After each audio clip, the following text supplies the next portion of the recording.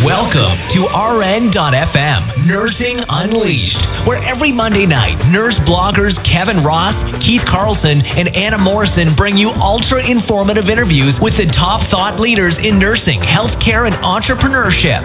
Join us every week for the latest strategies for nursing success from top nursing consultants, business owners, coaches, authors, speakers, and bloggers. It's never been easier to learn how to succeed as a nurse. Welcome to an eye-opening experience you won't find anywhere else.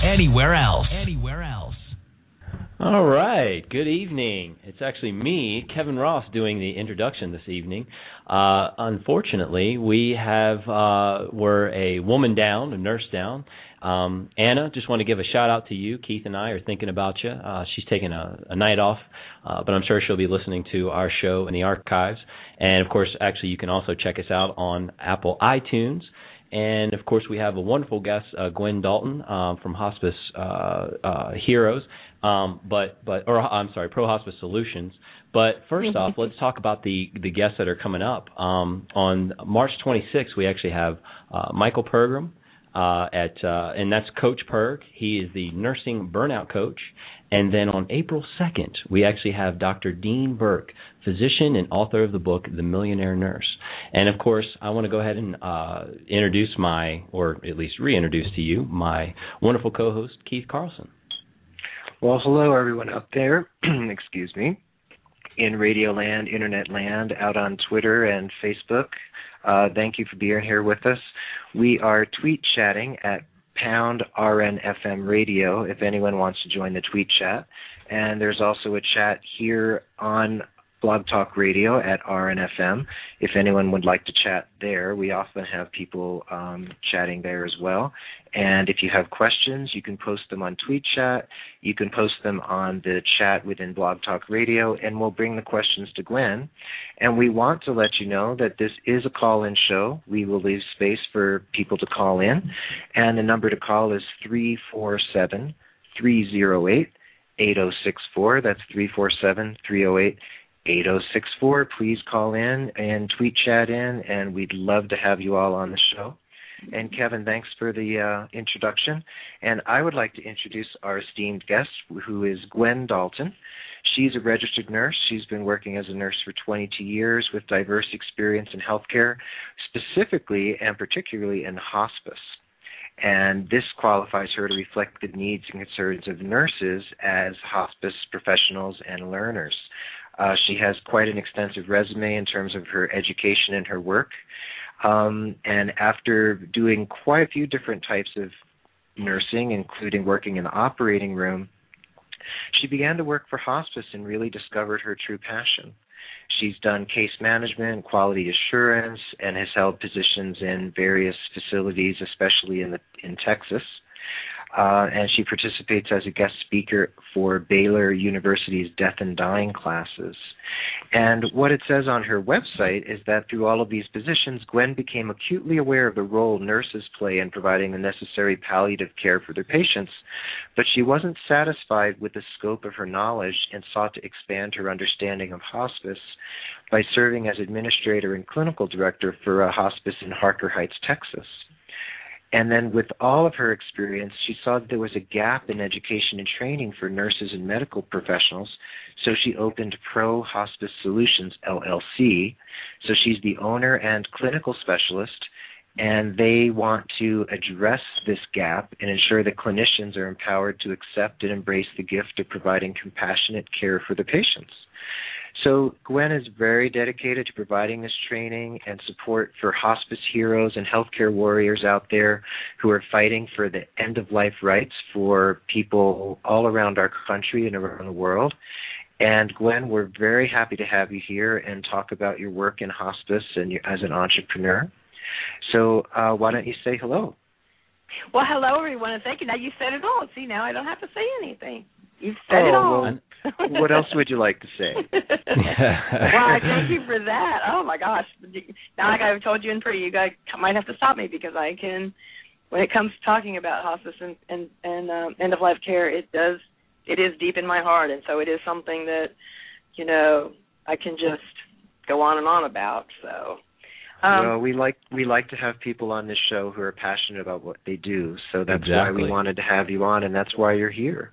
Yep, and you basically have the floor now to give us that all that information that you're so passionate about. Right. Okay. And you can certainly talk if you want to elaborate further about your nursing background. I mean, I know Keith kind of touched on that, but feel free to kind of give us the story, the build up. Okay. If you will. Well, like he said, when I graduated out of nursing school, I did actually go to the OR because if you have to laugh, you have to laugh. But I am a nurse who doesn't do vomit, and that was the only place where nobody throws up. So I spent 2 years in the OR and just didn't feel at all satisfied, not at all satisfied about being a nurse. It was almost an embarrassment for me because all I did was put catheters in, and then I didn't get no talking, no nothing with the patient. They were asleep. So I wasn't satisfied there. I ended up going to actually home care first and was really enjoying my home care experience. I was there for many years, and I loved going to see the patients. I loved being in their homes, good homes, bad homes, homes that didn't have floors, homes with roaches. I didn't care. I loved the generosity and the feeling of the patients and how they embraced me just being present. So I was happy doing that, but I came across a home care that I worked for that was building a hospice. And, their director kept coming by my desk and saying, "You're a hospice nurse and you don't know it." And I'm like, "No, absolutely not. I love that my patients get better, and I've run into a couple of hospice nurses and their patients die, and that has to be so depressing." And so I really ran from it until at that particular home care, we were forced to take training in hospice because they were going to use us as dual roles. We had to do both. So I had to go to a workshop, and video was shown, and I have to say this, Ira Bach is my hospice guru. I was so inspired by his HBO video that we had to watch that I kept getting this situation thinking, "Oh, I would love to do that. I can do that." And then I would say, no, I don't want to do that. I fought this calling for months. I fought this calling. But it got louder and louder. And honestly, I have to tell everybody out there, a nice Jewish girl, and I didn't know we get callings, but we do. We get callings. And I got a very loud calling. So finally I went to that administrator for that hospice who kept saying, "You're a hospice nurse and you don't know it." And I said, "Well, tell me a little bit more about it." And 15 years later, here I am, and not one iota, not 1 second have I ever regretted any experience that I've had in hospice, the good ones and the bad ones, the dealings with administration, the dealings with, I have not regretted one moment of being in the hospice world. So I'm very grateful to have gotten that calling. Well, that really... Go ahead, Kevin. Well, no, I was going to say, just building on what you were saying, that you don't do vomit, but however, part of your calling was that you were able to go into people's homes and visit their cockroaches as well. So you don't do vomit, but you did. you could do roaches. There is a lot of humor. There are some patients of mine and some families who are probably, if they were listening, they would laugh. But my patients learned how to vomit without me in the room. They did. It was like a rule. You don't vomit when Gwen is here. It was just one of the house rules. And there were some times when they couldn't abide by those, and so I'd be running down the hall, but I would be yelling, "Are you okay? Are you okay?" I mean, there's like humor involved in that with me and my patients. And there were some times when I couldn't get out of the room fast enough, so I was there for them. But and they did teach me, I can say the word vomit now. I used to couldn't even say it. So they helped me make progress. Yes. Wow. Well, Gwen, I learned a lot know. from the dying. Well, that's wonderful because every nurse has the thing that they can't do. I think most nurses anyway. And you could do the cockroaches, you could do all the other stuff. Blood and guts. Right. And, I can do all that. And a lot of nurses can't do death. A lot of nurses don't want to touch death. And the fact that of course, here you have this little thing that you don't do vomit, but here you are touching death and really being there for people when they're dying, and that speaks volumes about who you are and what you do. So, it's funny about you see what your limitation is, but I'm also looking at what your amazing strength is and what you're bringing to the world. So I just have to point that out at the same time.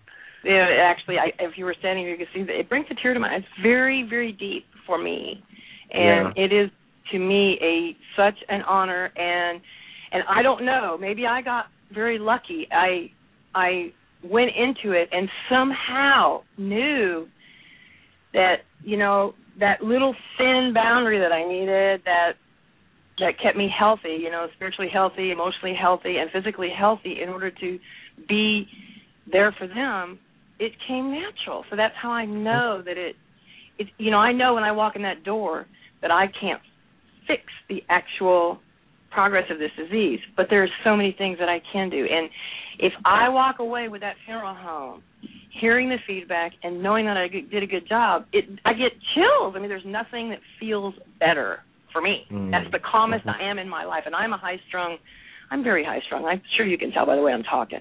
And if you know the nice Jewish girls, we can be very high-strung. But when that door opens and I'm walking into the patient's house, there is no time in my life that I'm ever calmer. And everything is so calm and everything is so right. Great. It's amazing. And I don't even do it on purpose. It just happens. Right. So I am very lucky that way. I'm blessed. Right. Well, I mean, you certainly found it is interesting because I think I talked about on one of the shows when I used to work at Johns Hopkins in the cardiothoracic ICU, and it was amazing when you've got multiple, vasopressors going, multiple medications, multiple channels, machines beeping, all kinds of noise, and yet for me, it was very therapeutic. I know that sounds terrible. But it was just something that, for me, it spoke to me. That environment spoke to me. And it's amazing that you have truly found your passion. It's amazing when it clicks like that, when you find your passion. It energizes me. It really does energize me. When I have a family that's going crazy and doesn't know what to do, doesn't know how to think, doesn't know how to deal with anything, and then somehow the right words come out, the right touch comes, and I can see those bricks just falling down. They're accepting me. They're connecting with me. They're letting me help them. Nothing is better for me, other than I do have my children and my grandchildren and my family, and I do love them. But this is where I'm calmest, and it feels so good to be able to do that. And one of the things about why I started this company is I have come across so many nurses who wanted to feel like that, who came with expectations to hospice programs to feel like that, it wasn't quite the experience they were hoping for. So they never got to feel that feeling that I feel to this day. And I find ways of getting out there to see patients. I took a weekend job, so that I can still see patients. I help take call for some of my hospice friends' hospices, and so I find ways of still being with patients. And I still feel it to this day. Every single experience, I feel it. So one of the reasons why I'm here being a nurse entrepreneur and doing this kind of training is to help them, have the tools and everything so that when they get out there, they can feel what I feel. Right. Hopefully. Right. Well, good segue there, Gwen. So ultimately, when we talk about your company, overall, I mean, what's the mission of your company? The mission of our company, Pro Hospice Solutions, is to provide training and support for hospice heroes and healthcare warriors who continue to fight for the end-of-life rights.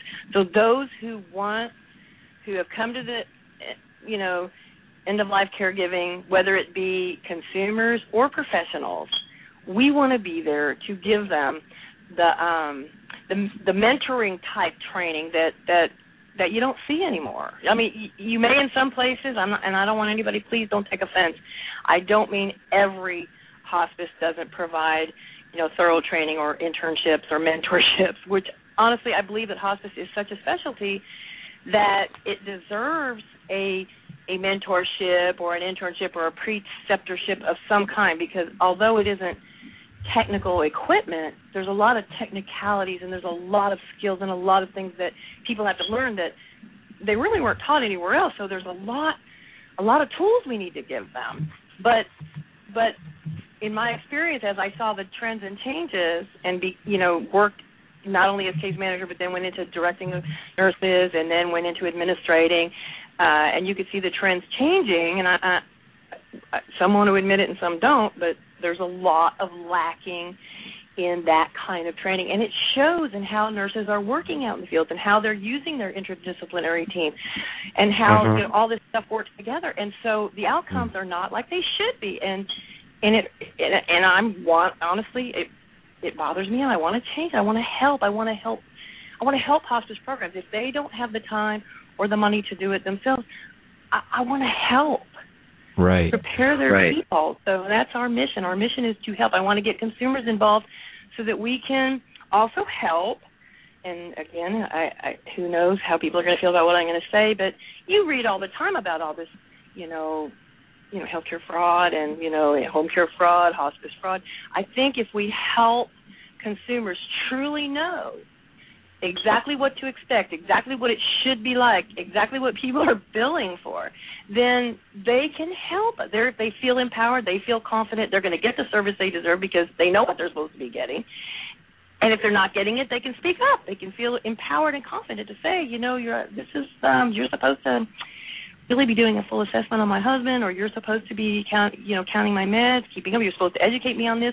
I have the right to say when you come. I mean, all those things, that they can say if they know what they're supposed to be getting. So that's our goal and our mission is to try to help fill those gaps.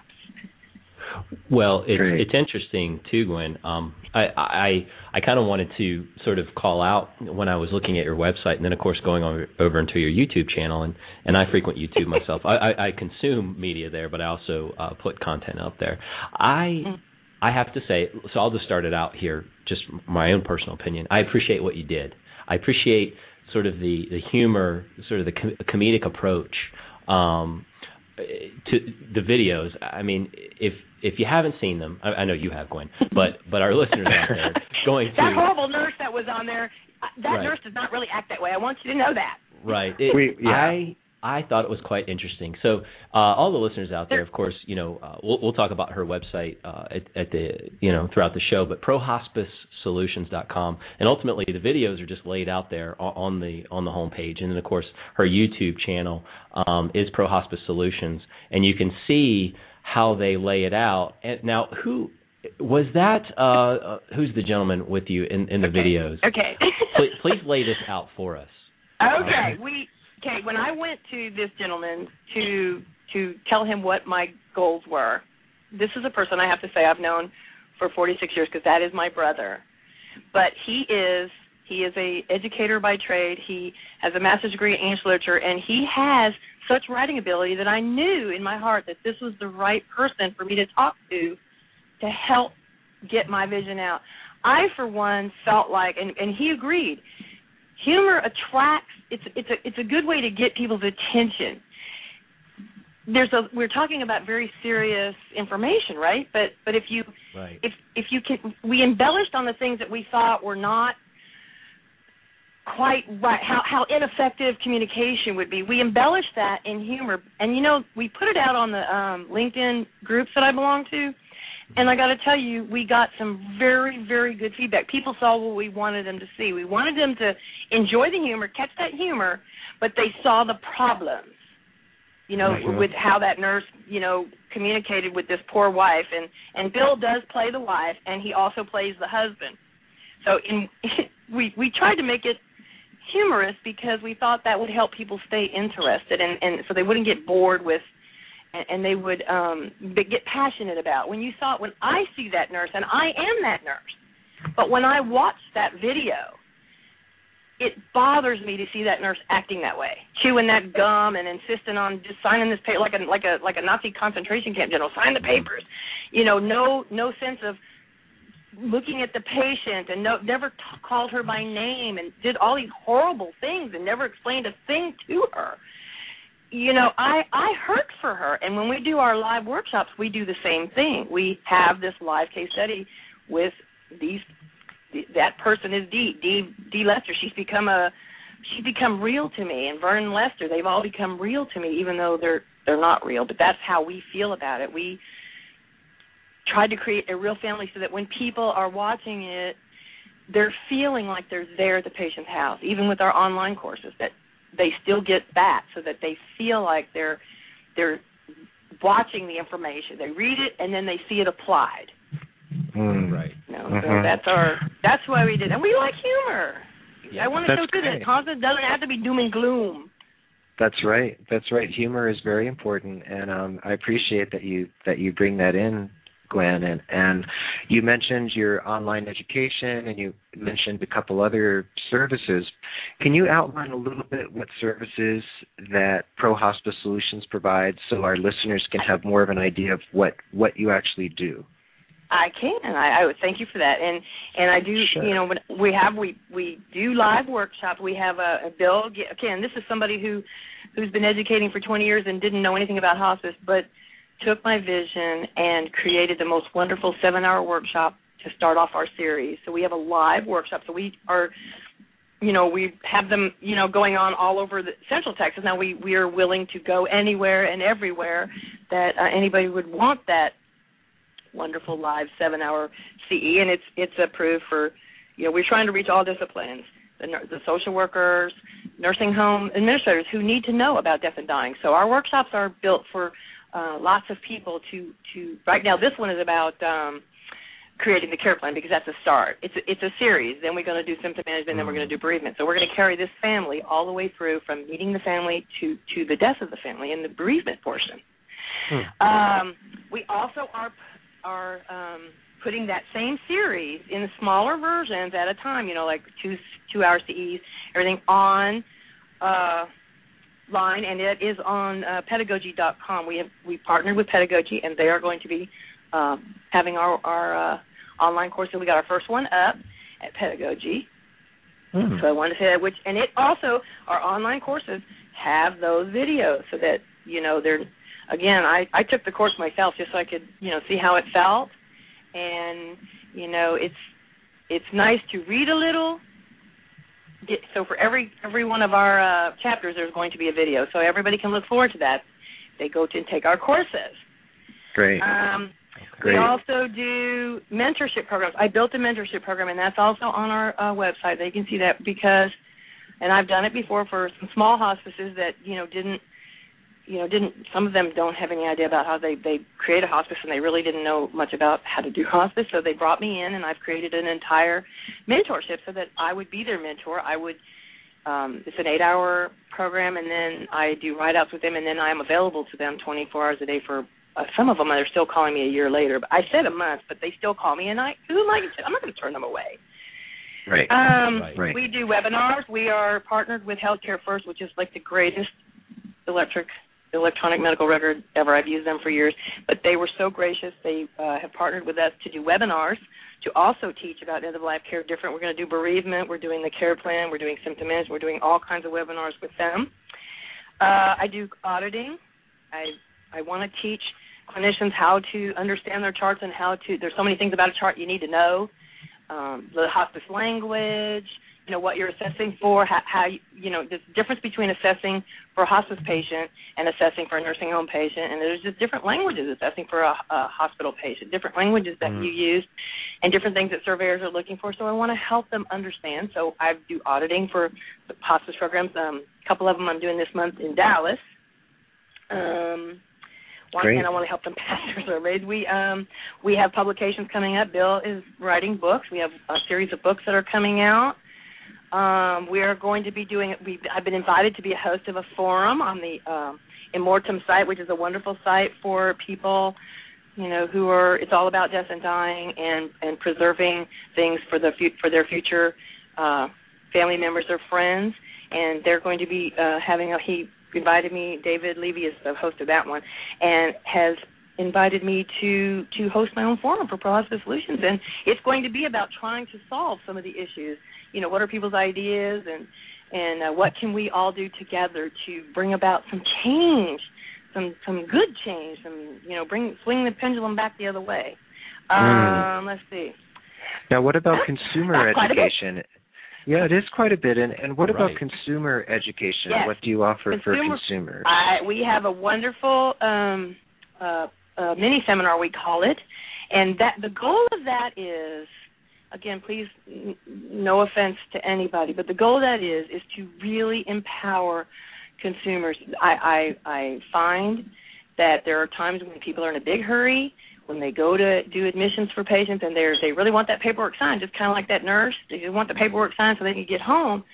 And consumers aren't really aware of the services, their rights, and all the things that they should be aware of. I want to make them aware, because I think if they feel empowered and they feel like they're helping, I think we can stop. Number one, I think we can help maybe a new nurse who maybe she wasn't trained well. The consumer themselves can help teach them by saying, you're really supposed to do this and you're really supposed to do that, and weren't you supposed to do it? It will help them, kind of step up a little bit. And also for the consumer to know this is what you do, your end-of-life care rights. I mean, these are the things that you deserve. These are the services that you deserve. If they know that and they're not getting it, maybe they will feel empowered to say something about it. And so they're helping me and everyone else to stop some of the trends that are going on right now. And to deliver the best care that and to deliver the best care that they deserve and their loved ones deserve. And sometimes they don't know what they could have had. They may think it's wonderful. Somebody came by, and they were here for 10 minutes, and the social worker came by, and they were here for 5 seconds once a month, and the nurse came in and she said, "Hey, how's it going? Everything's good." And she had her bag in her hands and her keys, and she's okay. Well, I'll see you next time. They might think, "Oh, that's just wonderful," because they didn't know that it actually should have been better, or could have been better. Mm-hmm. They're so distraught. They didn't know what it should be like or could be like until, like that one lady in Florida who got the bill for her dad and was just amazed by all the money that was billed out and the tiny little bit of service that they got. Right. So I think if we can empower consumers all over, we got a lot of baby boomer people. I'm a baby boomer kid. I've got parents who are failing. I just lost my dad a month ago. So and he was on hospice, and luckily I knew about hospice. What if I didn't? And what if the service was really bad? I mean, I wouldn't have known if I didn't know about hospice. So my goal is to rile people up, to get the consumers involved, help them be responsible for helping us fix some of the problems. Sure. Well, and, Gwen, touching on, and of course, I know to all the listeners out there, Gwen had brought up about her father's passing, and we didn't want to talk about it on the air unless, Gwen, you were ready to do so. But you really kind of had a perspective of ultimately what our patients and our families are going through. And, talking about what Keith's question with the consumer education and the outreach, we certainly talked about death and dying on the show a few weeks back, and we brought up the 5 wishes. And is that something that you talk to people about, 5 wishes, or something similar to that, on basically sort of preparing for end of life, that next transition? And like I said, is there any light you can shed on that for us? When you're doing that consumer outreach, is that something that you talk about with them? In a way, yes.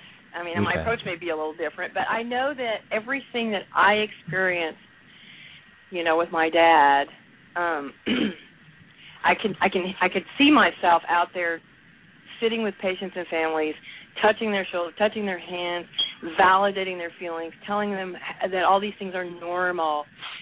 But then I'd leave, and I'd go home. Right. Well, this experience did help me in the fact that, I thought I wanted to be the best nurse for my dad. I did. I just wanted to know and be able to answer every question for every family member who was there 24 hours a day. But there came a time when I was realizing I didn't have any answers. I didn't know what to say. I didn't know what to do. I didn't know why he was blinking his eyes. I didn't know why he was, why he made a little cough, why he moved his arm.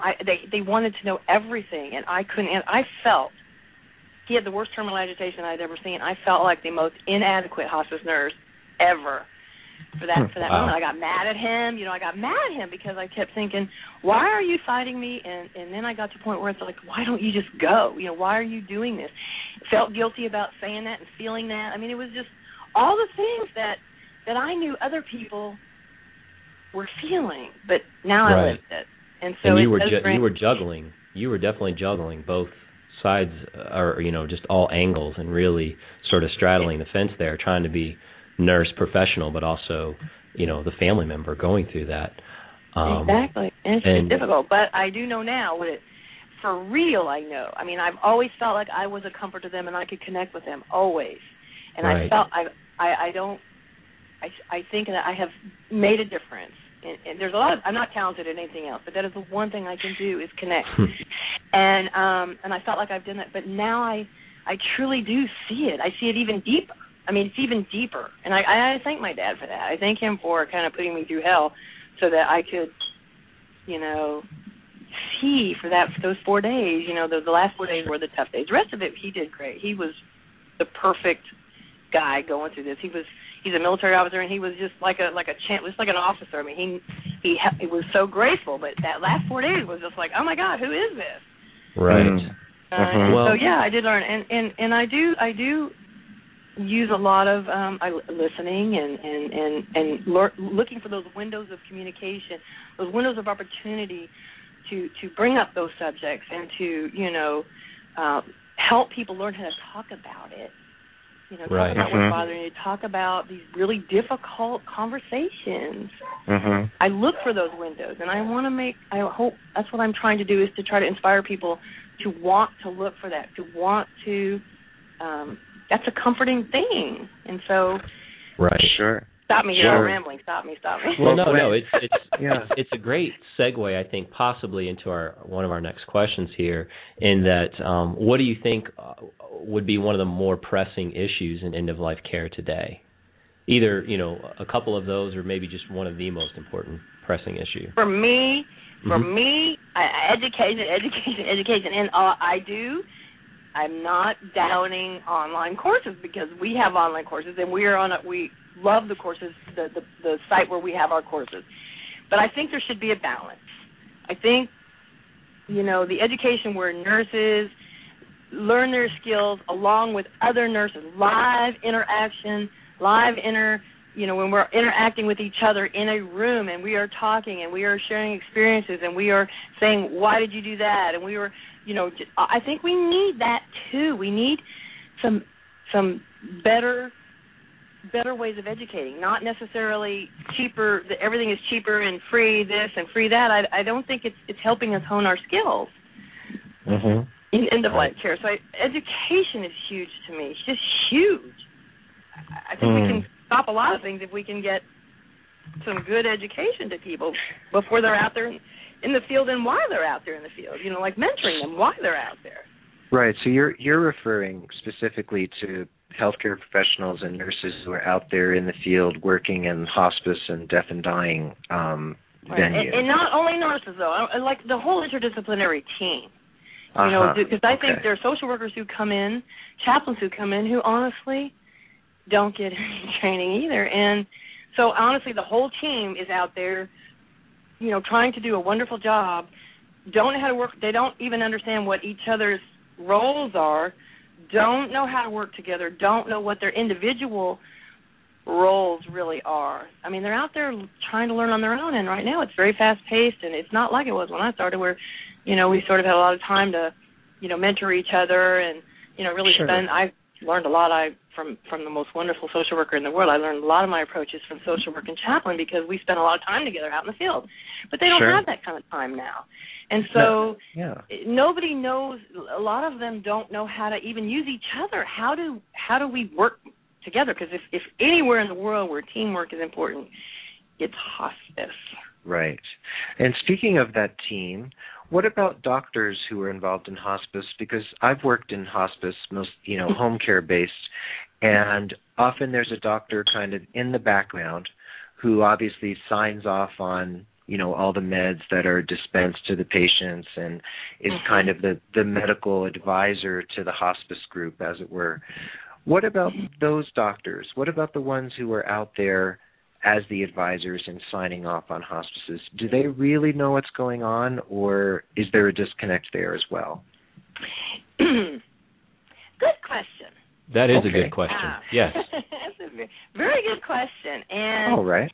If doctors, I have worked with some good medical directors that are for the hospice. Now, when you're talking about doctors who are attending physicians for a patient, and you just call them and say, "Hey, will you follow this patient for hospice?" I think that's where we get a little bit of an issue. Some of these doctors, are not paying one bit of attention. They really don't know. They haven't seen this patient in a year or two. They don't really know what's going on. They'll sign anything that comes through.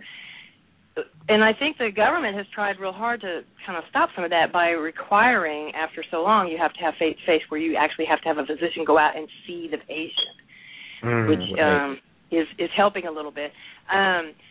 Where I think also there's some disconnect, and I one of the things I love about speaking at Baylor and Death and Dying is there's always pre-med students in those classes, and to try to catch them is to try to help doctors with all the training that's been going on, all the times we've tried to educate doctors on, we still can't get them to be comfortable with the idea of hospice, with the conversation they should have with that patient and that family. But, a lot of times they don't have that conversation. The patient's been referred to hospice.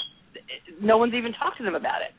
So what happens, I walk into a beehive, and I have to start that conversation. Right. It's kind of nice when someone's already paved the way for a hospice to come in, because then the shock is kind of, the little bit of the shock is out of the way. But, I've learned to deal with that too. But what we hope to do is one day create curriculum that somebody wants to, that medical schools will incorporate, because it's very, very important. Now, look at baby boomers. We've got 18 years of baby boomers coming through.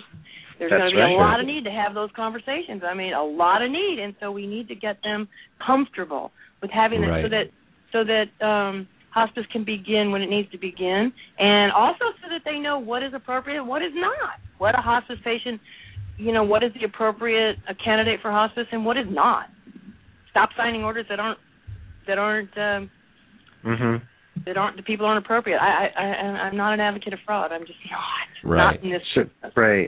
So what I'm getting from you is that there are some docs working in hospice there who are I don't want to offend anyone, but they're kind of rubber stamping stuff and kind of leaving it to the nurses to call the shots, basically.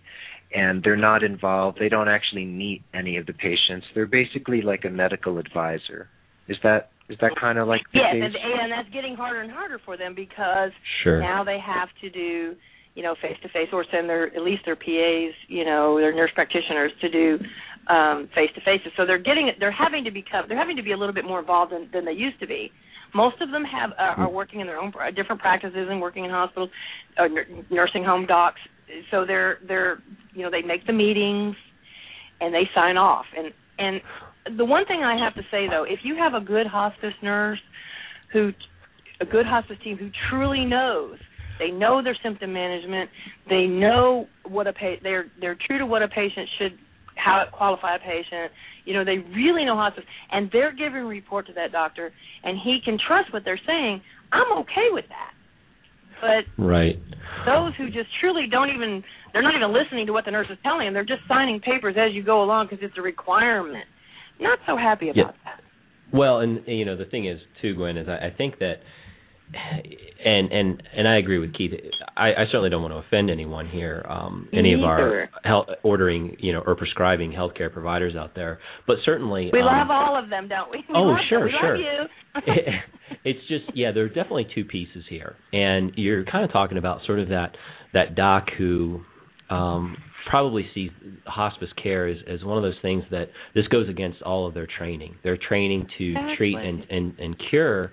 But on the flip side of that, too, and I think one of your humorous videos, you talked about, and I think this was the message that you were conveying, and I was actually talking to Keith about this earlier before the show, in that just because someone is taking that next step, going through that door of end of life, doesn't mean that they should suffer. And I think you were kind of talking about a nebulizer treatment for one of your patients, and ultimately, still having the physician or the healthcare provider ordering for things that provide comfort to the patient. I mean, we don't let them just drown in their secretions or if they're having trouble breathing and suffering. I mean, that's not the deal. I mean, ultimately we're still treating the patient and we're helping them, we're assisting them through that next phase.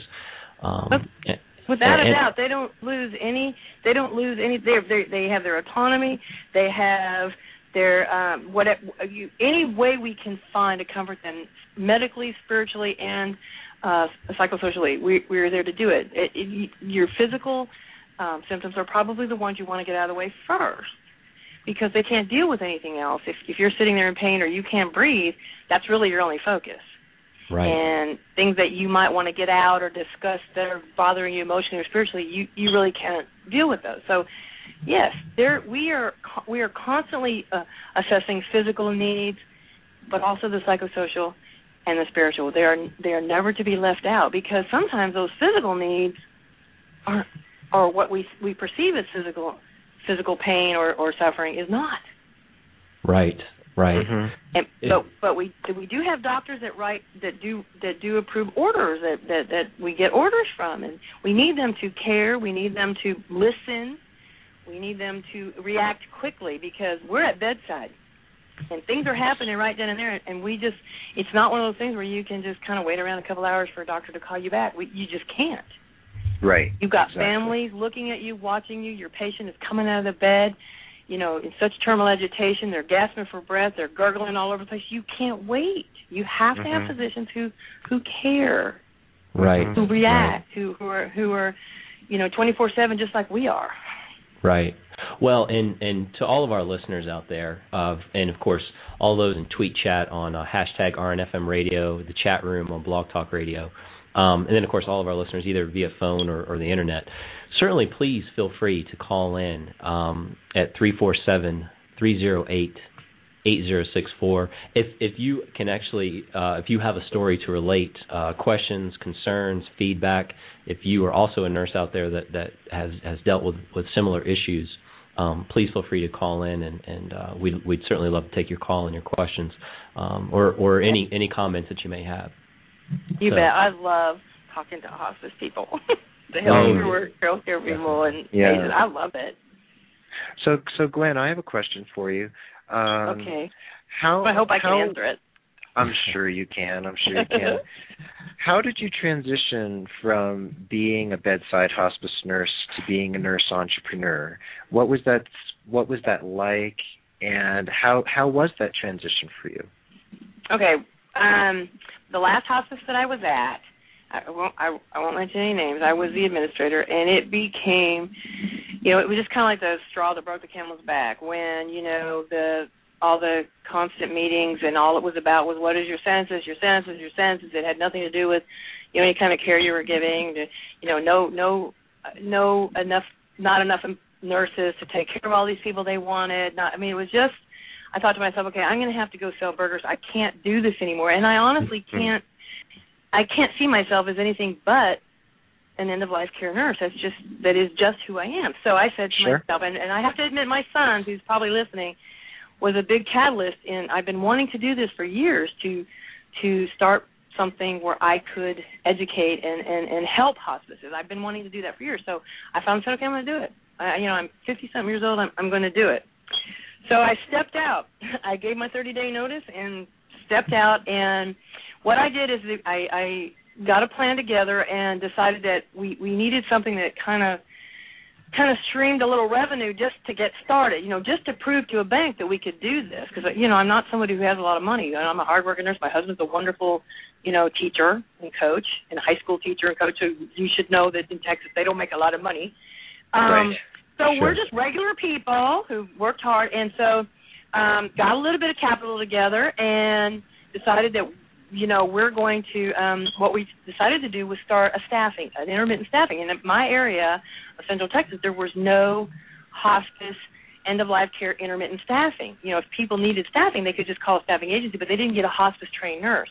So I ended up with 30 wonderful nurses that I trained, made sure they knew, I wouldn't let them go out on their own unless I, made sure that they could do it.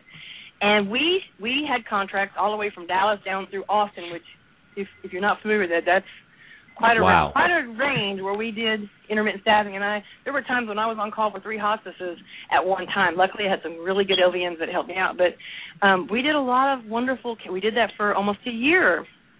But it wasn't what I started the agency for, but it was wonderful to help build a name and get to know a lot of different hospices in outside of my 60-mile radius.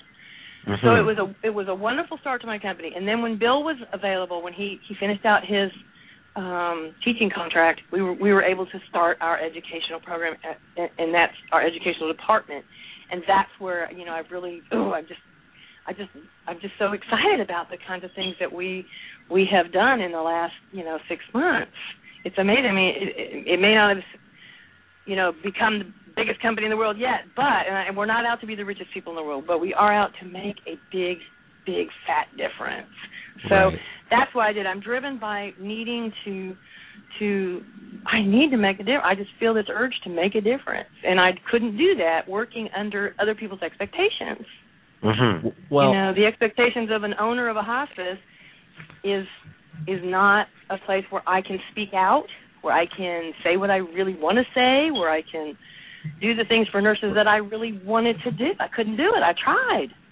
Well, and the interesting thing is, Gwen, is that you really took a huge leap of faith, and when you're talking about like a registry or an agency working with several nurses, I mean, as you know, I've tried to help businesses set these up to ultimately staff, whether it be a nursing home or a hospital or even a hospice situation, and that is quite an undertaking for a business venture itself. We only turned away one case.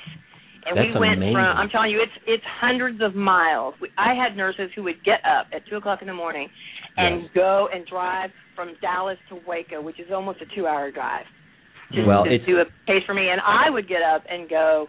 I mean, I was right there with them, and they knew it. And they were very, they'd call me, and I was very communicative with them, and they trusted me, and I ended up trusting. I would see what they were doing. They would, communicate with me. So I was very lucky that, it amazed me. We actually billed $250,000. We didn't make that kind of money, but we billed $250,000 in business in a year's time, which just floored me. I wish I'd have made that kind of money, but it's the fact that we were able to produce that kind of, that shows you that we were really needed, and we really did a good service. And I didn't have but a handful of, he won't give the complaints from the DONs. And I got to know a lot of DONs who ended up, we ended up being very good friends, and I still communicate with them. But the nurse won't give the Roxanol enough. So I would talk to my nurse, and I would make them feel comfortable about giving it. So very good communication. I got to know some wonderful nurses. It was a great experience. Well, and like I said, and I'm proud of what we did. Well, and for all the listeners out there, I mean, again, setting something up like this is quite a task. I mean, ultimately to have the staff available so that when you do sort of open up the doors, so to speak, for business, you kind of have the staff to hit the ground running. And not only that, but then it's like, putting the cart before the horse, or, what comes next, in the sense that, do you get the contracts first and then the staffing, or, that's a huge we wrestled with that several times ourselves, where we needed the staff, and then we would get the contracts, then we went the other way around, and we just said, to heck with it, get the contracts, and we're going to make it happen, and we did. And I mean, I could not believe how people would get up and go anywhere and drive anywhere, and the gas was $4 a gallon back then. And people would get in their cars and go and see these patients for me. Well, and I think that's a fabulous job. I think that's a good piece of information. I don't necessarily know. It just depends on the situation, how it all works out, because I know that there are nurse entrepreneurs out there that are interested in starting something like this, but it is a matter of, do you get the staff first? Do you get the contracts first? What comes first? I think ultimately it's about building some buzz, creating some relationships, or establishing relationships, or nurturing those. Getting good rapport with your nurses, so they'll get your hands dirty right along with them. Right. There were times when I was out there for 50 hours I was awake. I mean, I gained 40 pounds because I had to eat just to stay awake. I'm not used to being awake. I'm not a night nurse, but I would be out there with them. I would take on cases night after night and not be asleep during the day. I mean, I would be working the other stuff during the day, so I would be up for 50, 60 hours at a time, which, an old person like me, but I was driven by making this happen. And they were appreciative that I wasn't just asking them to do it. I was out there doing it with them. You know, I think that you do. You have to build it. And I would call them, and I would check on them, and I would see how things are going. And they could call me, and we'd text each other in the middle of the night to keep each other awake. I mean, different things, you know. So they, you know, I didn't have RNitis. You know, a lot of them were LVNs because continuous care, you know, you don't need a lot, but I had a few RN friends who would help me with the call because we had to have RNs for call and doing admissions. We did admissions. We did visits for people. We did aid visits. We did social work visits. I mean, we did the whole gamut. We didn't just do continuous care. We were a whole scope of it. My whole goal is to help hospices just in any way. Now it's education. And Gwen, how do you attract clients, and how do you attract partners and nurses to your business? How do you get the people to come to you, and how do you find all these wonderful people? Well, the one place where I have a difficulty is getting people to come out to workshops. That's not easy. I'm still, and if anybody, please, if you have any ideas on how to help people want to come out to workshops, let me know, because that's the most fun for me, is to do those workshops. But I have to say that since we've discovered social media, and again, I'm not an expert at it, but I think that we have done so well. We have wonderful, wonderful followers on. I'm so proud. I have 1,264 followers on Twitter, which I'm so excited.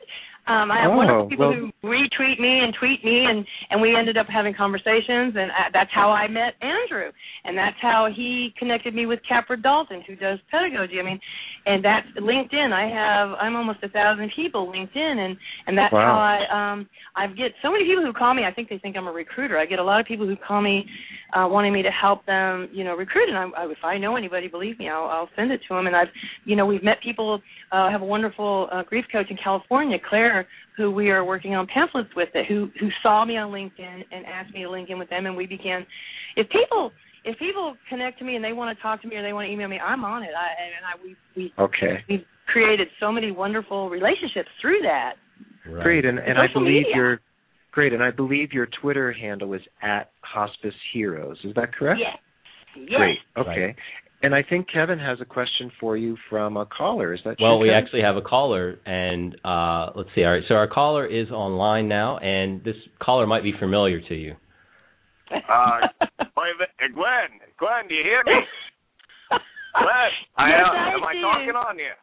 Can you hear me? Yes, Vern. This is Vern. I have to tell you that for a patient. You remember me? Yes, Vern, I do. How are you feeling, Vern? Well, you know I'm dying here, so I think I'm feeling. Everyone, this is Vern Lester. He is our patient for our workshop and our online course. Out there in the box there.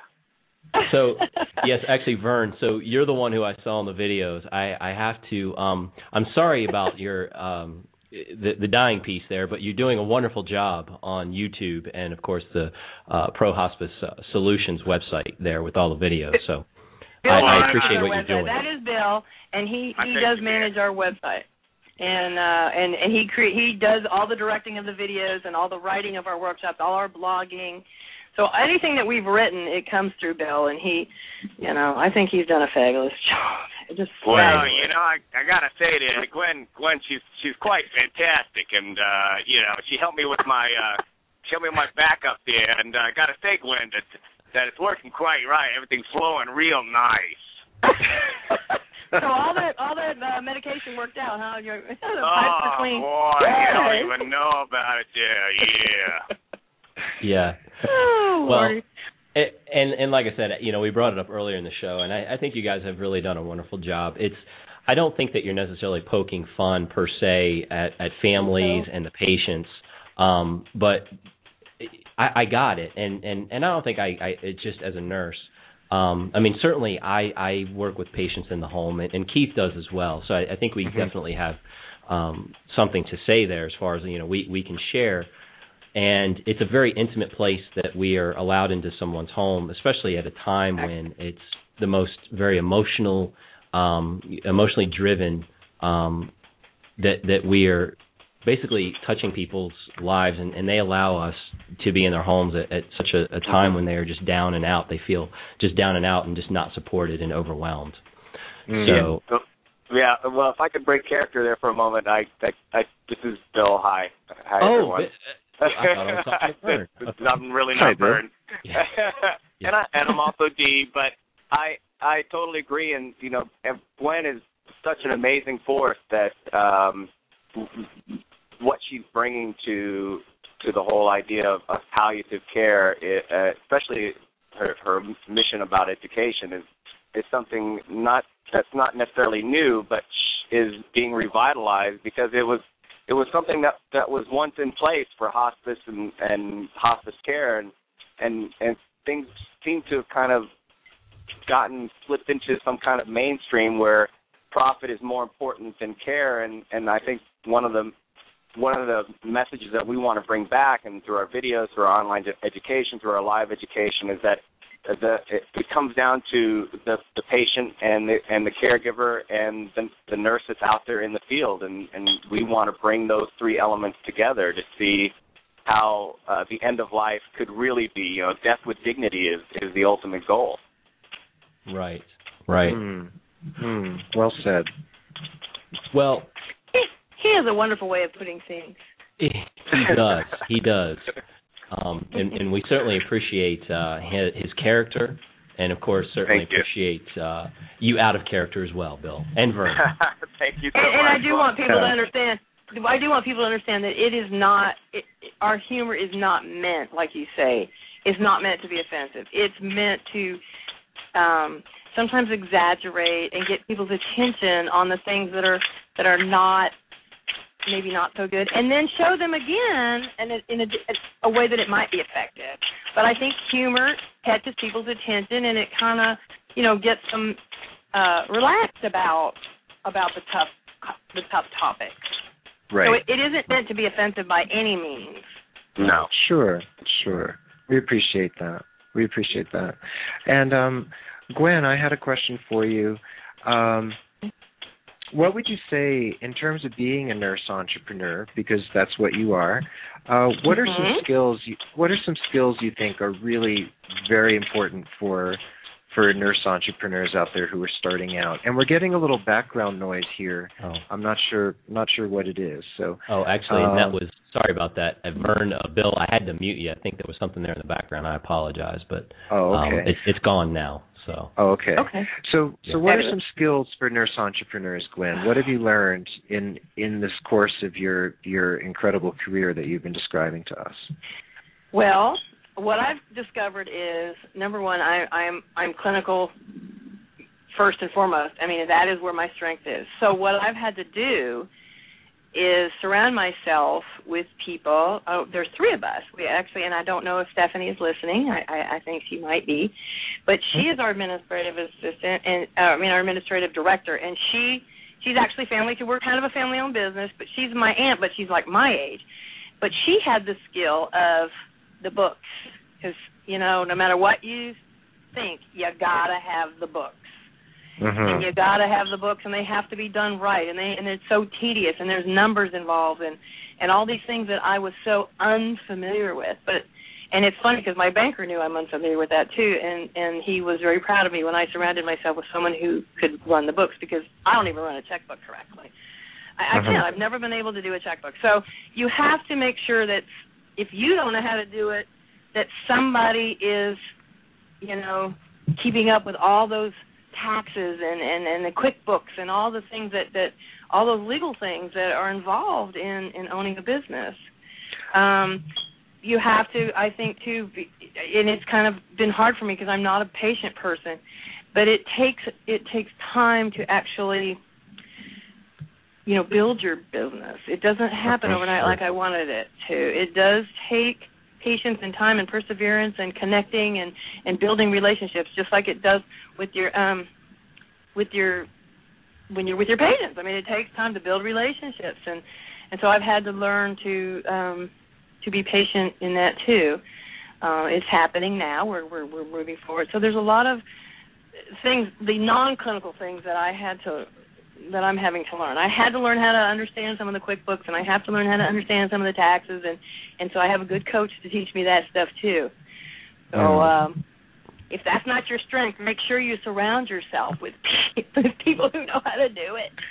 So you need a powerful team. You need a team so that you can delegate out those tasks that take you away from the other things that you need to pay attention to. Exactly. My strength, and I think that's why we are very lucky.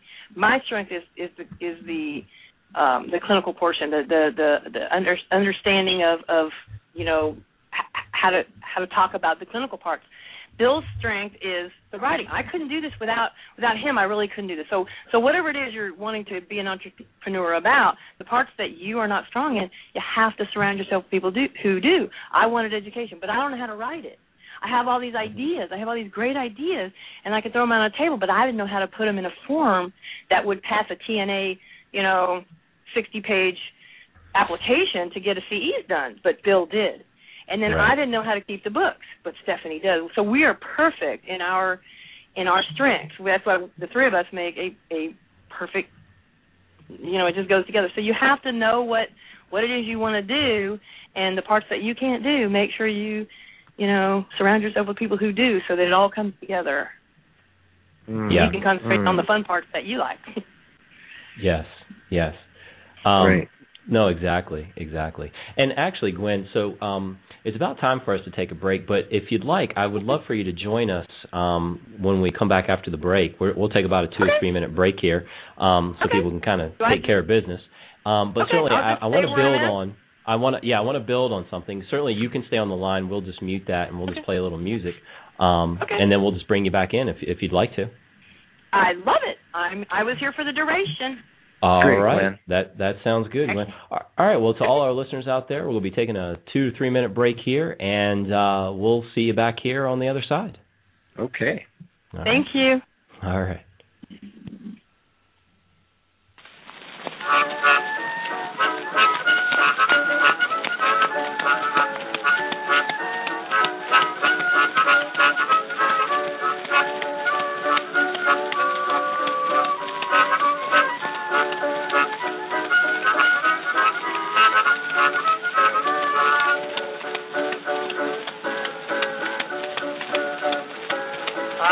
My friends for their advice and always get in touch.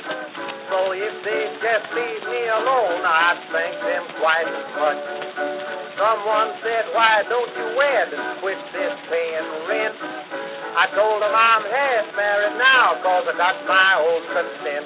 Well, I'm doing the best I can, doing the best I can. Couldn't do more and I couldn't do less, 'cause I'm doing the best I can.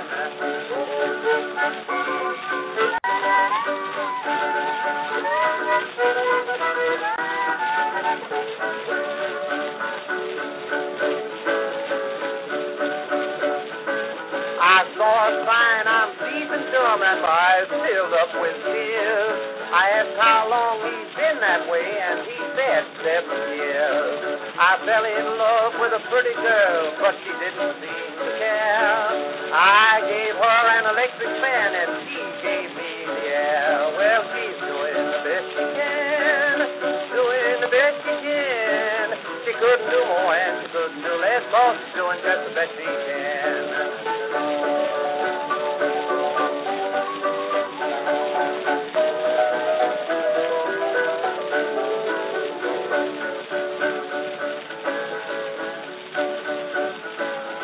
Someone said they always thought that indoor sports was great, and my gal said she liked them too if they didn't stay too late.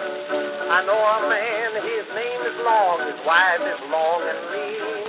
They didn't get along for years, but now they got 15. Well, they're doing the best they can, doing the best they can.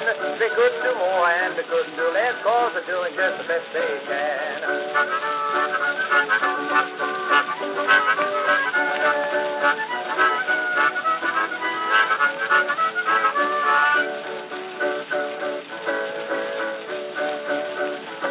I told my gal.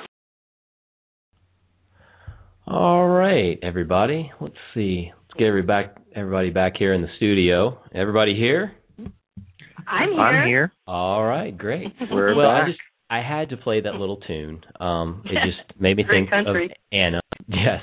Well, Anna had she had picked out a lot of these little tunes that we have here in the studio, so I had to play that sort of as a tribute to Anna. When we do miss you tonight, Anna. And can I say I'm sorry I missed out on Anna. She's been very inspirational for me. She's done some, she's blogged out some stuff for us and everything. So I am so thankful to her and to you guys for letting me come on here on your wonderful radio show. Oh no, thank you so much. And we are glad to have you. And like I said, I think Anna will be back here next week, and raring to go. But certainly, as we do miss her, I think Keith and I are just going to hold it together and continue on. Well, you've done a great job.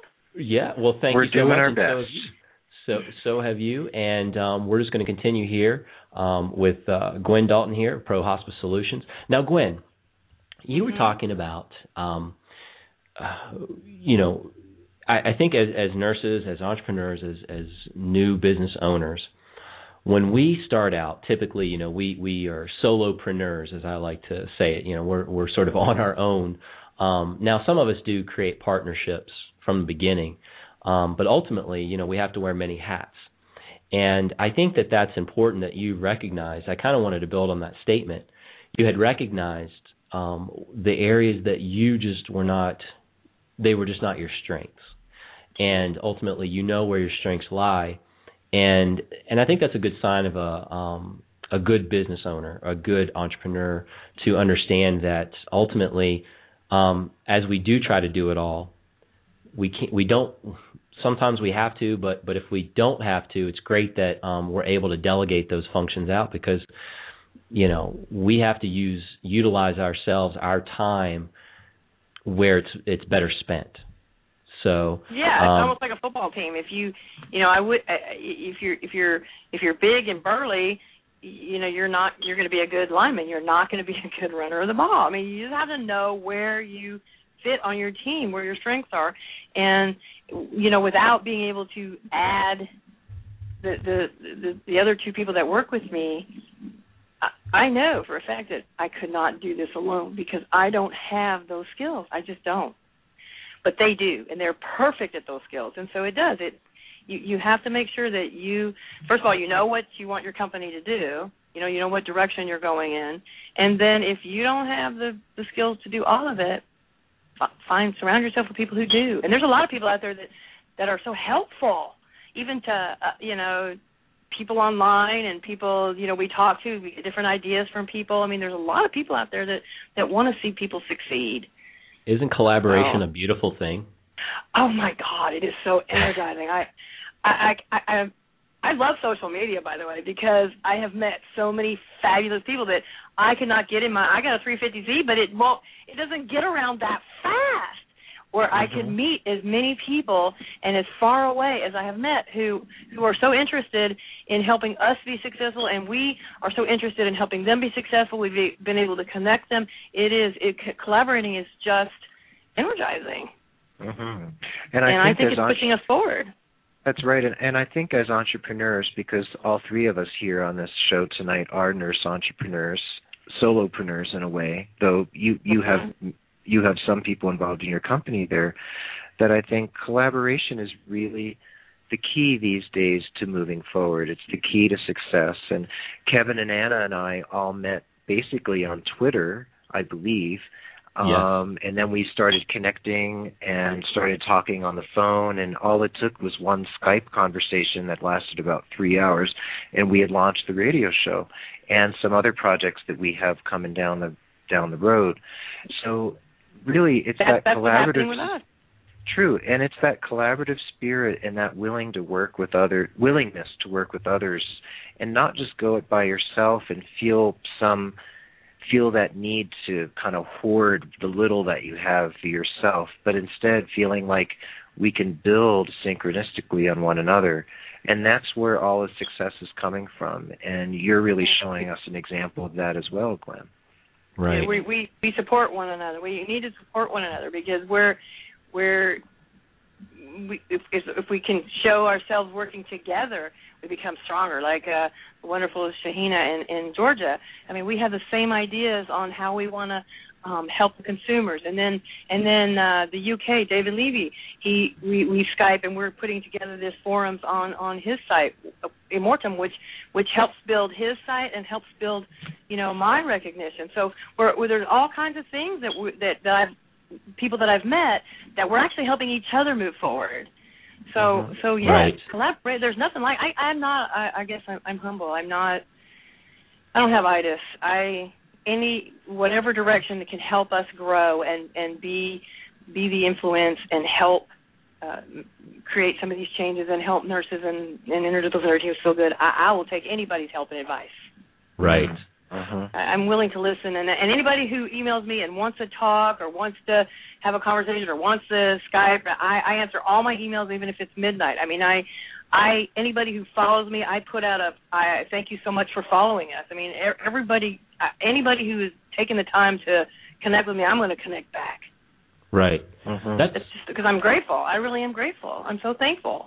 Well, and I think that's a great piece. I just wanted to build on that too, for Gwen and Keith and all the listeners out there, is that it kind of ties into that networking piece, and essentially, if you go at it in the sense that sort of that what's in it for me, you're not really going to gain much. I mean, you're really not going to gain anything of significance, I think, when it comes to business. Ultimately, you have to truly, when you're networking with someone, you have to connect with them as a potential, not as competition per se, but a future strategic partnership down the road, and truly hear what they have to say, be a sounding board. Give them feedback. Help them along the way if you can, because ultimately you don't know where that relationship is going to end up. That's how businesses grow. Exactly. You listen and you see if there's anything you can do to help. You got to know what they need, and then maybe you really can be a help. You don't. It's absolutely fabulous. And I never even think of people who who are doing CEs and all that. They're not competition for me, because there are times when we could stand on that stage together. Yes. They're not competition for me.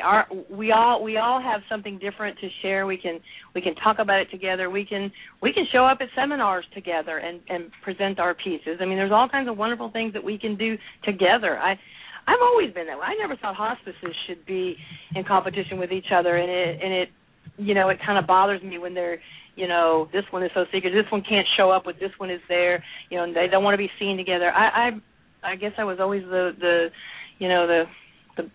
black duck or whatever that is. That I like to be seen with everybody. I liked us to all be together and for the public to see us together, because I thought it showed that all hospice programs are good, so that anybody that a patient chooses will be getting a good service. They can feel confident in everybody. I didn't think of it as confident. There's a lot of dying people. There's enough for all of us to have someone to take care of. So I've never been one who, I don't have to have all the limelight. Although I'm getting better at grabbing a little attention. I look at this. I'm on the radio. I never thought I could do that, but look at here. I'm doing it. Right. So, good for you. That's great. Yeah, I'm excited about it. Yeah. Now, Gwen, along this road, I'm sure there's been a few bumps and a few little places where you felt like, oh, I could have done that better, or, oh, I wish I'd made a different decision there. What have been some of your quote-unquote failures or speed bumps or places where you felt like if you were going to go back, you might have done it just a little bit differently? The one thing I probably would have done, I regret it now, but something I can do, is I probably would have taken a PRN job a lot sooner. I just took a PRN job so that I could take some of the financial strain off my company, because we are small and we are still very much in the growing stages as far as the education goes. We're not streaming in all that money anymore from the other portion that we were doing, the staffing. So this is all new, and so I probably would have taken a PRN job a little sooner. We came out, we started our education. We thought at first that we wanted to come out with a bang, so we wanted to have our very first project be a really big one.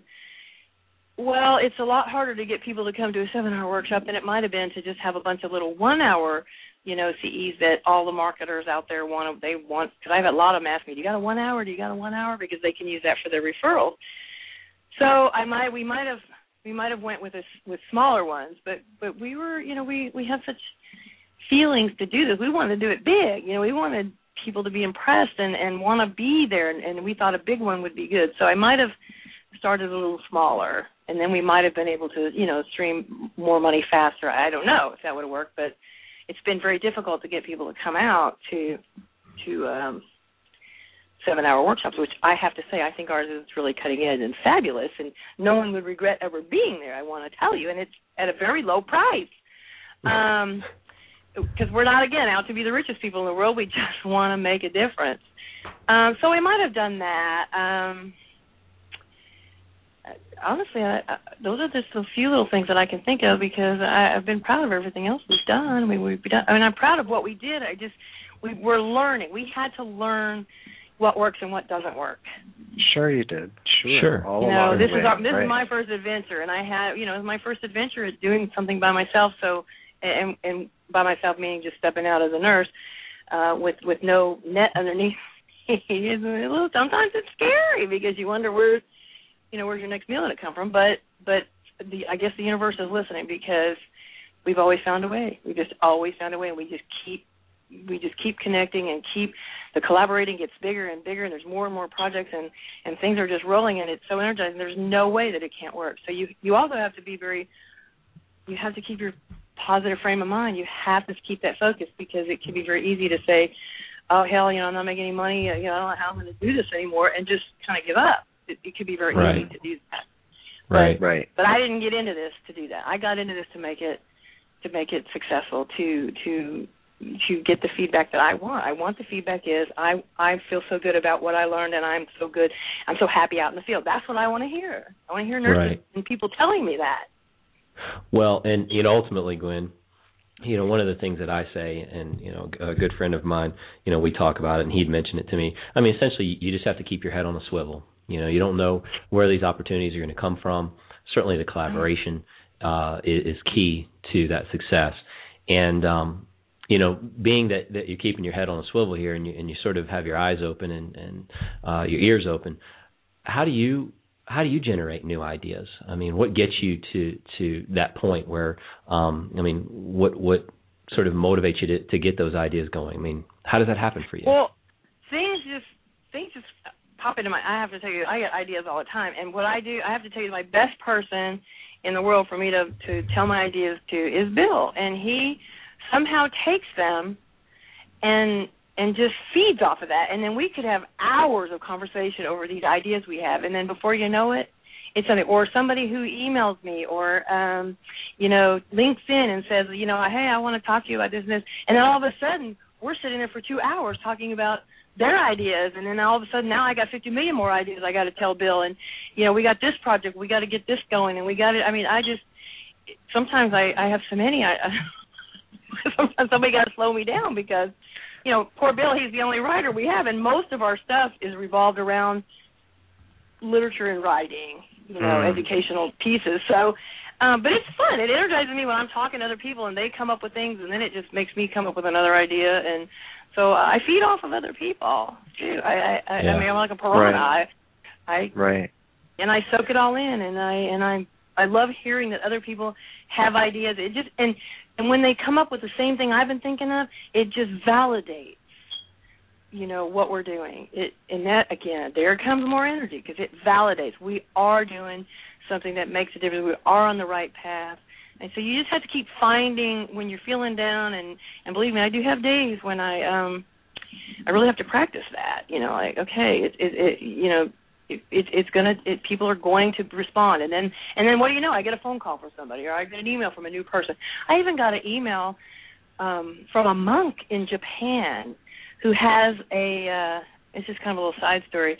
He has a hospice house way back in the woods of Japan. And I don't think he's Japanese, because he sent me videos and stuff. I've seen videos.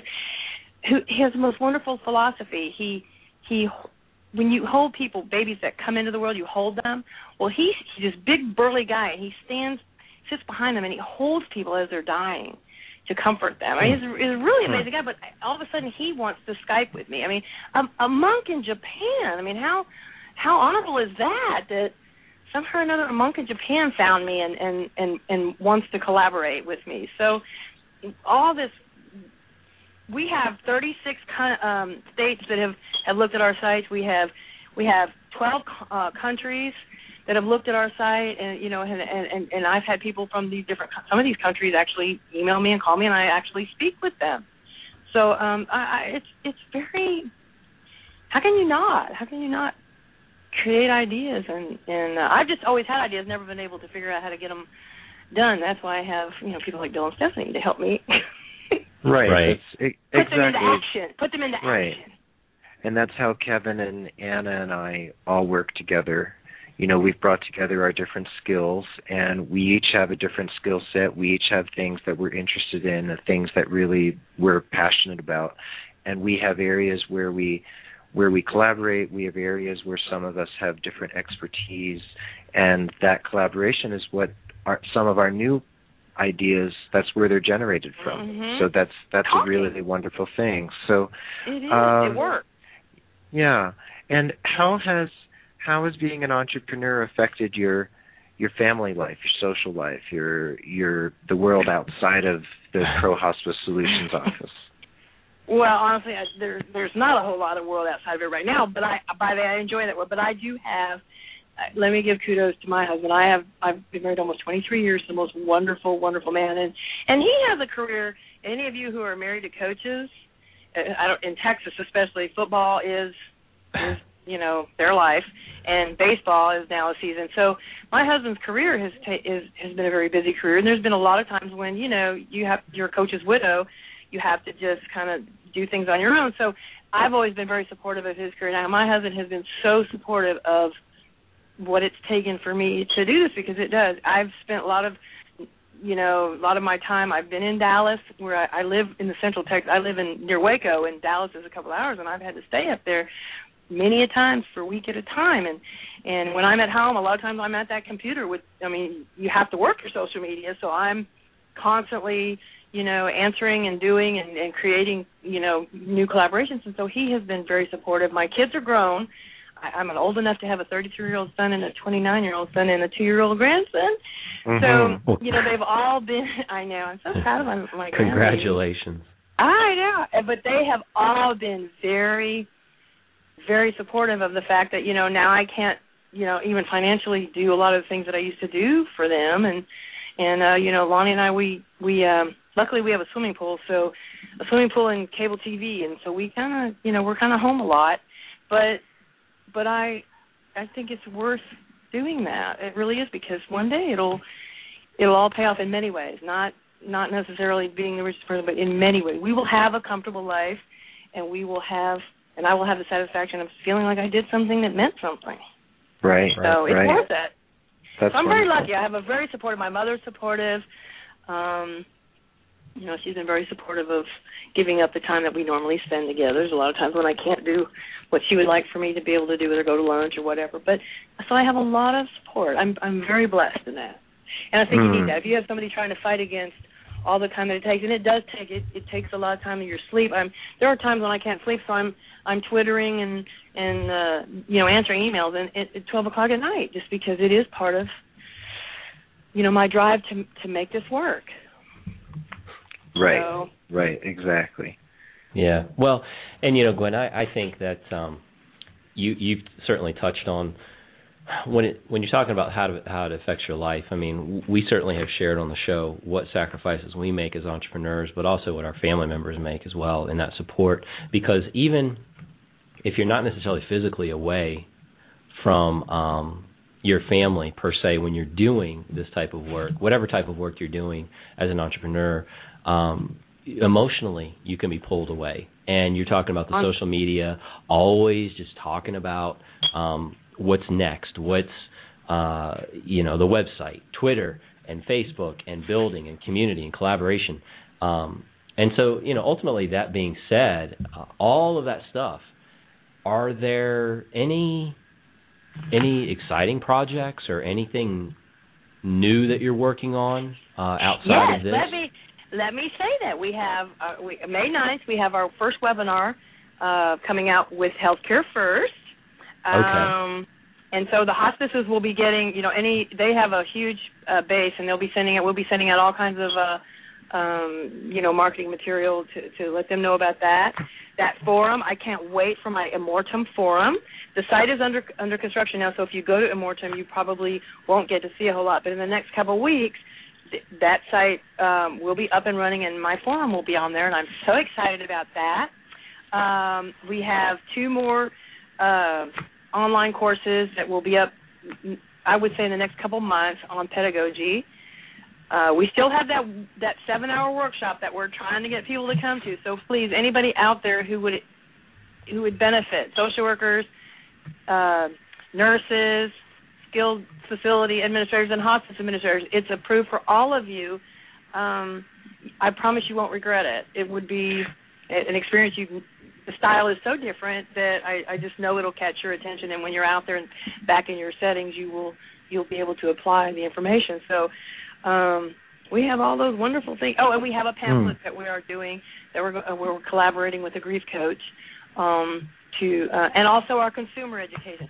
Our consumer education will be up and running in the next couple of months, so we'll be trying to link in with businesses and things to try to help them understand why that would be a win-win for their employees to get this kind of information, this end-of-life care information, so that if that becomes part of their life, they know what to do. So we have a lot of things we're working on. Wow. No, that is wow. That's a mouthful and earful. I know. I tried to get it all in. No, well, that's the thing. This is your platform to do so. You can certainly, please feel free to shout out where everybody can find you out there in the interwebs, the internets, and on Twitter and Facebook and YouTube. Feel free to shout out. I mean, I know we've got you at prohospicesolutions.com, and then of course Twitter. Yes, and a lot of our the link into our course is on the front page of our website.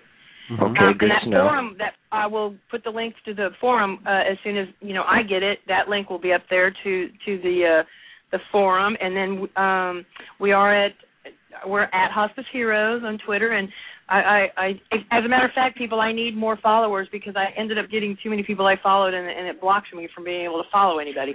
So I need more followers so that I can. Yeah, I didn't know that. I was like, oh my God, what happened? So I tweeted it out, and people helped me know what to do. So I need more followers so I can keep following people, and I've met at Hospice Heroes.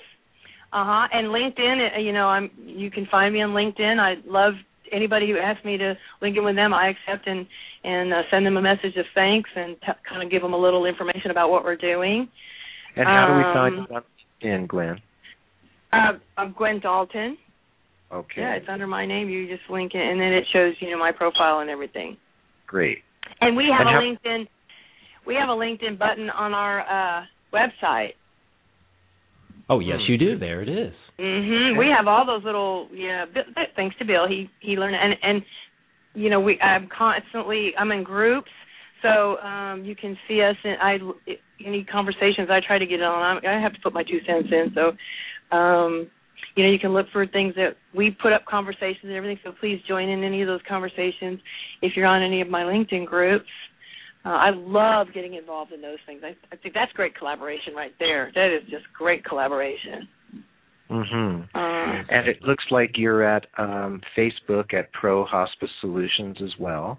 I just found you there on Facebook. Okay. And we do have a blog. We have the World Press blog, and Bill does all of our blogging. And you can actually, if you see our blogs, you'll see portions of our workshops, our actual live workshops. He's posted, several little sneak peeks of that, so you can kind of see how it flows and kind of what you're getting. It's kind of written like a play. It's almost like going to a play. So I think it's very enjoyable for me. I've had good feedback on the people who did come. So so much going on.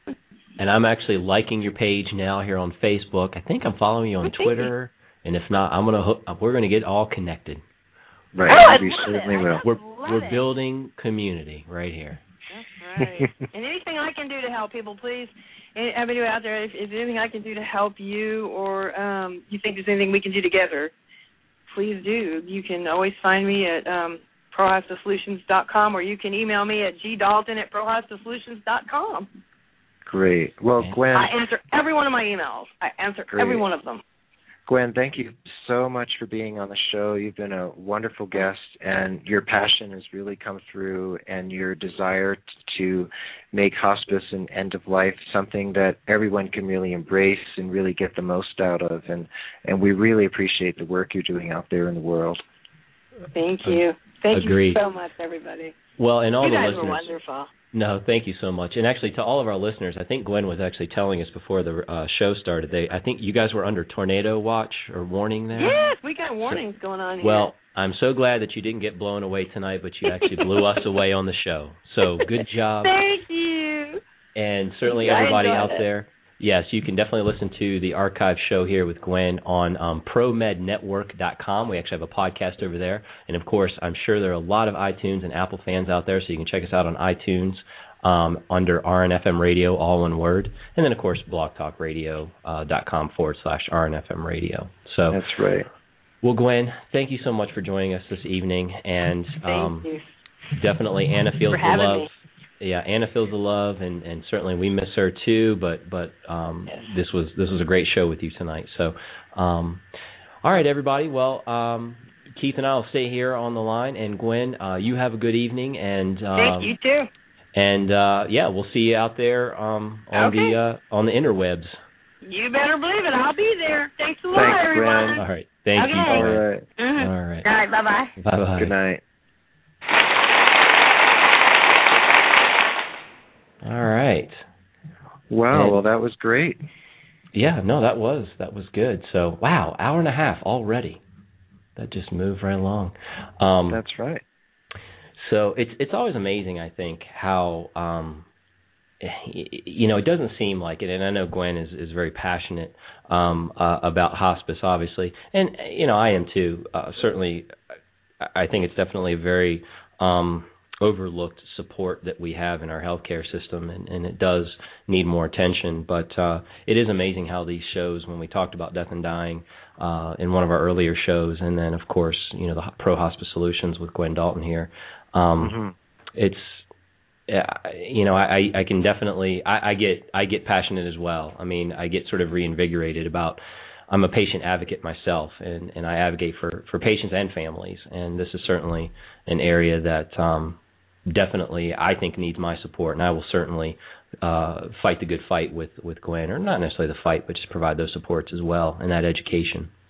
Yeah, I agree with you, Kevin, and I've been a hospice nurse in inpatient hospice and outpatient hospice, and death and dying has been, an important part of my nursing career over the last 16 years, and Gwen shared about the death of her father last month, and Mary and I lost our, her dad died a year ago almost, and my mom died last year, and about 5 years ago, Mary, my wife, and I did the hospice work for my stepfather. We stepped in and moved in with my parents for a few weeks, and when the hospice nurses learned that I was a hospice nurse, they were gone, and they handed me the comfort kit and all the meds and the morphine, and they said, just give us a call if you need us.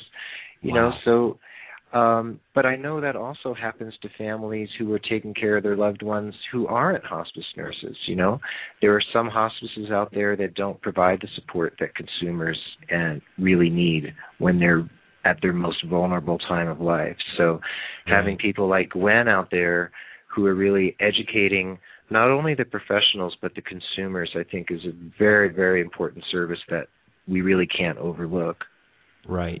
Well, I mean, that was amazing that you kind of had that sort of that baton handed to you, or more along the lines of forced, kind of having to take that role. Mm-hmm. And I've actually had to do that. I wouldn't say had to do that, but I guess I sort of took it upon myself because the family. I was a family friend, really.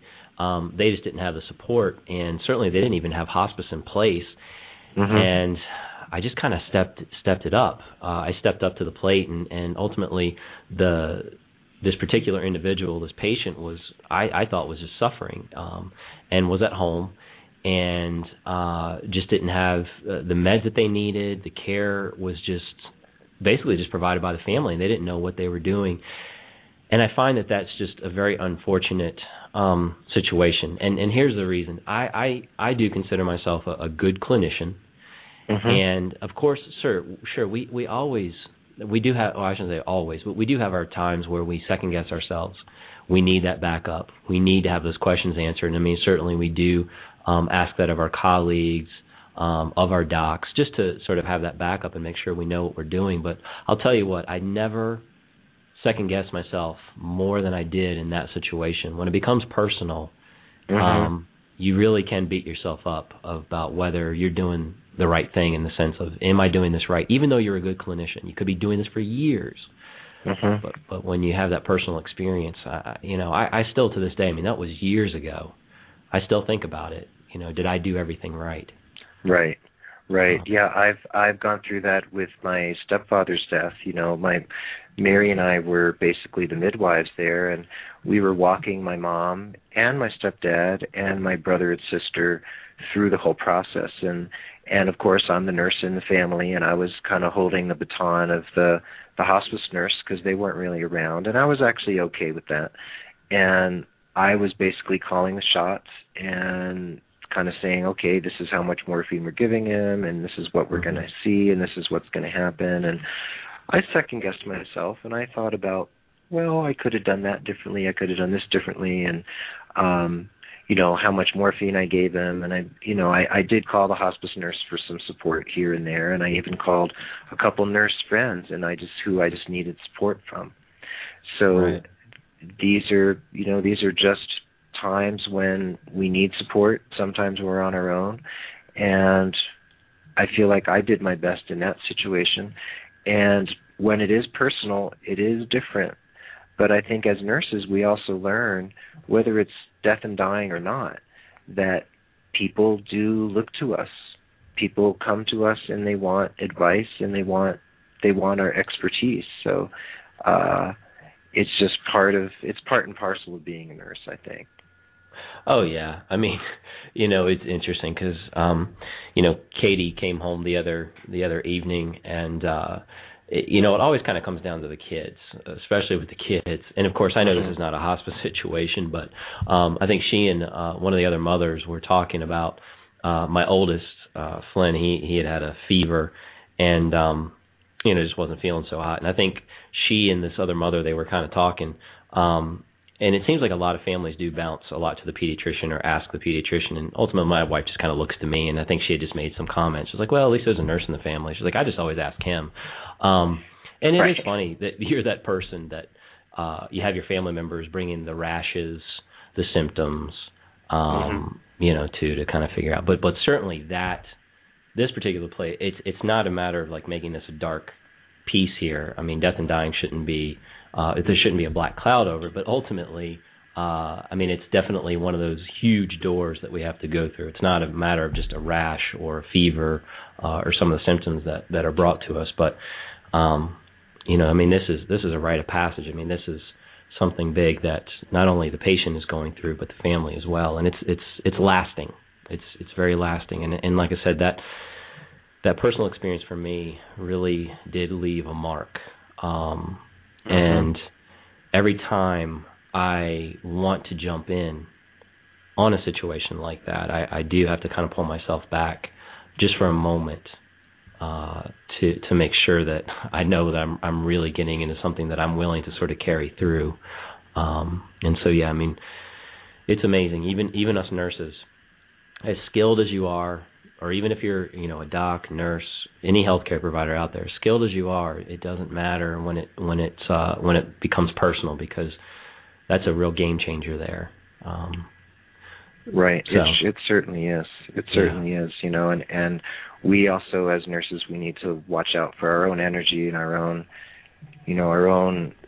self-care. We have to be real careful about how far we go and how much we're willing to help others, because it does seem that, we talked about before on the show, 12 out of the last 13 years, nurses have been shown to be the most trusted professionals in the United States based on Gallup polls. And that does come to bear in our lives as well, because you tell someone you're a nurse, and there's a certain something that happens when people hear you're a nurse, and all of a sudden, you're like the support system for them, or you're the person they're looking to for support. So we also have to be careful, for it is amazing. well-being. It is amazing. Yeah.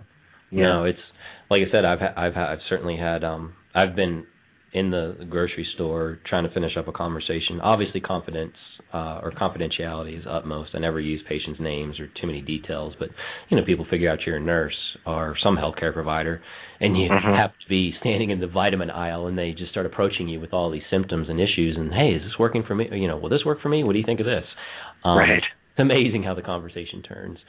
Right. Just perfect strangers walking up to you. And certainly I do appreciate people valuing our opinion. But yeah, you can certainly get yourself into, quite a pickle there. That's true. Especially when it comes to family. Right. It does become personal. Right. So. Yeah. But and I know this is our second show centered around death and dying issues. We had Laura Lewis on. She was, I think, maybe our second guest on the show on episode 2 I think it was. 3. Yeah.